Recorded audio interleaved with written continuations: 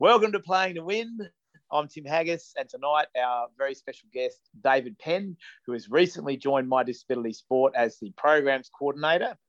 And that is going to be quite a large role because we are developing our 50 Pathways to 50 sports program, as well as some many new and exciting opportunities. Evening, David. How are you? G'day, Tim. Really good. Yeah, thank you. Now, we are very excited to have you on our team now, and we're about to reveal the reason why. David is not just an ordinary person who saw a job advertised and thought, I could do that. He is born into this world to be who he is about to become. So, David, could you just tell us about your life growing up and your parents and the impact that they've had on the world of disability and more particularly vision impairment? Yeah, sure. So Dad, Malcolm, lost his sight when he was 4 in an accident. So he became totally blind as a child.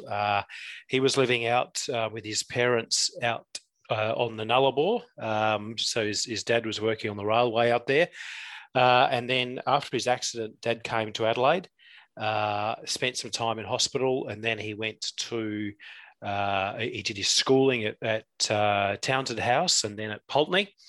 And then he went into, he got a scholarship to study law at Adelaide Uni and became a lawyer. So he was the first totally blind person to graduate in law and be admitted to practice law in South Australia. After he had started his law career, he met my mum, Rosemary. That, I guess, led Mum into her interest in the area of vision impairment and disability. And so together, for a long time, they were very active in the area of vision impairment and disability. So Dad was heavily involved in blind cricket, as you know, Tim, from say the late 1960s and played through the 1970s, 80s into the 90s. He was on the committee for a long time. He was very influential in national blind cricket as well, and we might talk about that a bit later. And Mum, of course, through Dad, was also heavily involved in blind cricket, and then became involved in other disability organisations like Radio for the Print Handicapped, which she worked with as a volunteer and as a paid employee for probably 20 years. And that was partly, almost entirely due to Dad's interest in hearing the daily newspaper being read. So that's how she got into that. And then, of course, together they did a lot of work on a scholarship for disabled students, which has been going now for 30 or 40 years. So I guess I grew up with all of that in that environment. And so as a kid, I was around Mum and Dad, and I was around Dad's cricket. So I was around blind cricket because literally as long as I can remember. And I think probably even, Mum said that, she was pregnant with me when she was at a game at one of Dad's games. So I've literally been around blind cricket all of my life. And I'm still involved, so I'm. We'll get to all of your positions and things. Sure. There are a couple of things I want to go back over, if you don't mind. Yeah. Firstly, you did breeze over the fact that your dad became the first totally blind lawyer in South Australia. As a vision impaired person going through the education system in the late 70s, early 80s, yeah. I know that there was very little available for me, and I had a bit of sight. Yep. Being totally blind, and did an interview with Peter Greco a couple of months ago, and he talked about lugging his braille and books to school, and the braille books are so thick because the paper's so thick and with the dots and everything that you couldn't carry all your textbooks around with you. And so studying was to do the volume of work that needed to go into a law degree took a team of people supporting your dad, I imagine. And I think that probably the big story is about your mum and dad meeting when she was reading to him, like during his uni degree. Yeah, that's right. So, look, you're right. Dad was supported by a whole team of people who took turns in reading his textbooks to him because, as you can imagine, doing law, a huge amount of reading involved. textbooks just weren't available in Braille, and they obviously there weren't the sort of adaptive technologies that are available to students these days. So Dad relied very heavily on having this team of people in his surrounding community who would take it in turns, literally reading his textbooks to him as he needed them read to him for his study. And they were people that he knew through either service clubs or his church or other friends, and probably some of the uni students helped out as well. But Dad had one friend, Ron Roberts, who was a regular reader for him, and Ron's wife was Paula. Paula had come out from England in the 1950s, and Paula's cousin was my mum, Rosemary. And right, so that's how it all worked out. So Mum came out from England in about 1966 to visit Paula, and stayed with Paula and Ron. And the story goes that Ron was on the team of readers, and sort of one night Ron had to go, and the story is he had to go to a committee meeting for the Adelaide University Soccer Club because he was heavily involved. Well, there's another link up. Yeah, that's right.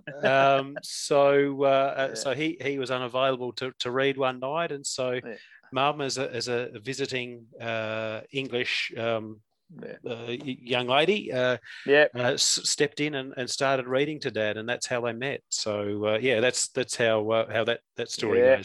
That's incredible, because I think it's really important that people understand how significant your dad's effort was. I mean, obviously he had a team of people helping him, but he had to still pass the exams and do the work and get it all done. And there's probably no way we can explain that, but he was a groundbreaker all the way through. Yep. You grew up in a family that were very focused on the community. Your mum did lots of community stuff as well. Yes. And so you knew about the community, but in your future life, and this is the other link up, are you president of the Adelaide University Sports Club, or are you just on the committee? So I'm president of the board of management of the Adelaide University Sport, or Adelaide University Sport and Fitness, as we're now called. So that's the organisation that looks after all university sports clubs and recreation clubs. And so we've got 35 or 36 registered clubs at university that offer all sorts of sports to the university community, to graduates, and to the wider community. So that includes the big sports, cricket, footy, hockey, right through to smaller martial arts clubs and other. We've even got an e-sport club and a gridiron club. It's an e-sport club like gaming playing FIFA and things like that. It's the competitive form of e-sport. So they go to like national championships. So it's look, I'm not super familiar, but it's League of Legends and those sorts of gaming, competitive gaming that they're into. Yeah. So you've got quite a bit of work there as in your community, because obviously you've taken you and your brother Phil, and we should mention Phil because he's a very passionate lover of blind cricket in particular, and cricket in general actually. So yes, the one thing about I've known both of you since you were probably about 6 and Phil was about 4. I've known both of you that long, and it's pretty amazing that like where we're at currently today, having this conversation. And we're going into a new venture in a disability community, and I think it's probably that I'm probably more proud to work with you, because I think you come from a huge legacy, your family, and all you're doing in sport, and we're lucky enough to have you looking at our 50 Pathways to 50 sports program, which is what we're wanting to provide. So I'm not going to ask you too much about that because I know all the answers. Yes. But we'll talk about some of the ideas or some of the ways that disability sport works in a little while. But have you? I mean, your presence, your personal presence in the disability community. Are there other things you're doing besides the university sport, or are you on other committees? Yes, so my main sporting background at uni was to play cricket. So I started playing cricket for Uni Cricket Club back in as a graduate in the 1990s, and I'm still there. So I played for about 20 years, and I've been coaching their women's cricket program for the last 10 years. So I look after women's cricket. We've developed a SACA side, a community side, and we've got now two junior women's or two girls teams. So I look after women's cricket for Adelaide Uni, and also have an involvement with the, I help to administer the Sir Charles Bright Scholarship, which is, again, something that Mum and Dad worked very hard on, which is a scholarship for disabled students who are going on to do tertiary education. So anybody who's got a recognised disability who wants to go on and further their tertiary study has the opportunity to apply for one of those scholarships. So I do that work. So I'm a trustee of that scholarship. And also I have an involvement with the Cricket Society. They call themselves the Cricket Lovers, the Australian Cricket Society here in Adelaide, which is a little sort of social group of people who are just keen on their cricket. We organise regular speakers about cricket and do a bit of fundraising, and one of the organisations who gets a donation is the Blind Cricket South Australia. So that's another one of the links. Yeah, there are plenty of. So as you start this new adventure of being the programs coordinator at My Disability Sport, and we're looking at the moment I guess you've got a good perspective of the entire disability community, the various organisations operate within it. What do you think we can do to, apart from providing a directory of support, but what do you think we can do or should do to give our community the best opportunity to access sport or just get fitter and healthier? Yep. Well, look, I think even in the conversations that you and I have had, it sort of struck me that there are things available already that we can just work on making some partnerships with existing programs and existing organisations. If you take sort of my knowledge of university sport, there's 36 clubs which each represent a different sport. So there's 36 different sports that have a basis already, and it's probably just a matter of starting to talk to them about how they can offer opportunities for people with disabilities. They may even already, and I know that some of our university sports do have disabled students are involved in sport.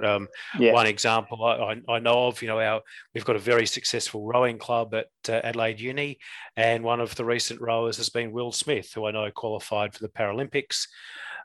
So there's already not to be confused with Will Smith, the Prince of Fresh Prince of Bel-Air. I was thinking of that just the other day. You better be clear about that. Yes, different Will Smith, very, very different Will Smith. But so that shows that there are already people with disabilities who are involved in, I guess you can sort of say mainstream sports organisations, and some of those sports clubs perhaps just need a little bit of help to help to offer an opportunity for someone with a disability. They may not have thought about it or had the opportunity, or some organisations are a bit nervous about engaging with people with disabilities. And so I think one key part of the role is probably going to be actually making those connections and saying, well, look, you've got for example, a rowing club. There's no reason why someone with a vision impairment can't come to your club and learn how to row. Or we go to the athletics club and say there's no reason why someone with a hearing impairment can't join in running or do. So there's plenty of opportunities there, and then obviously some of the bigger the state sport organisations like the SACA and the SANFL. We know that they've got some resources to put into programs, and so again, it's just making the contacts and giving them some help to sort of get started and making their own connections in the disability community. So yeah, that's probably some of my ideas around what we can do. Because we are pretty excited about one of our first connections with the AFL and the SANFL to introduce AFL Blind, which is a vision impaired version of AFL. Yeah. There's already footy for people with a hearing impairment, people with living with an intellectual disability, and a version of wheelchair football, which I'm not sure is played in South Australia. We'll have to look into it. But yep. The AFL and SANFL are both very responsive, aren't they, to wanting to work with the various groups. They are, yeah, and again, probably there's a bit of leadership in Victoria with footy. So, South Australia doesn't want to fall behind the Victorians, and so as you and I already know, that there's a lot of interest within the SANFL, and hopefully we can sort of push that along and make sure that they stay working on developing that program and get over some of the problems of finding the appropriate venue, finding enough players to get started to begin with, the supply of balls, which is obviously a bit of a logistical problem at the moment. But it's very annoying, but we'll get there eventually. Yep. But so the thing with most, particularly the blind sports, is that the ball is never going to be the same as a normal ball. It's got to they've got to have some sort of mechanism for it to beep or ring or whatever. Yeah. And these things take time. But still, tennis is the same. The ball is probably a little bit unsatisfactory because it's just soft and it blows around in the wind and you can't. So there's always going to be those problems. And it's a pity that it's holding up the progress of the sport, because we do believe that we've got a fair bit of interest, and these are the sort of things that are going to be very rewarding, is seeing something come from its very beginning and turn into something good. So I think we've got a lot to look forward to.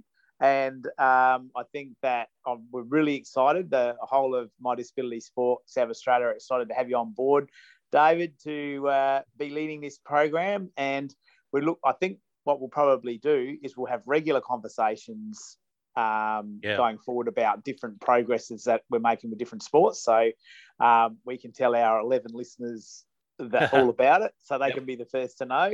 And maybe they can share our thing. But thanks for coming on tonight and talking to us, and we will we'll get together really again soon. Absolutely fine, Tim. Great to speak to you about it. And look, I'm really excited about what we can what we should be able to do.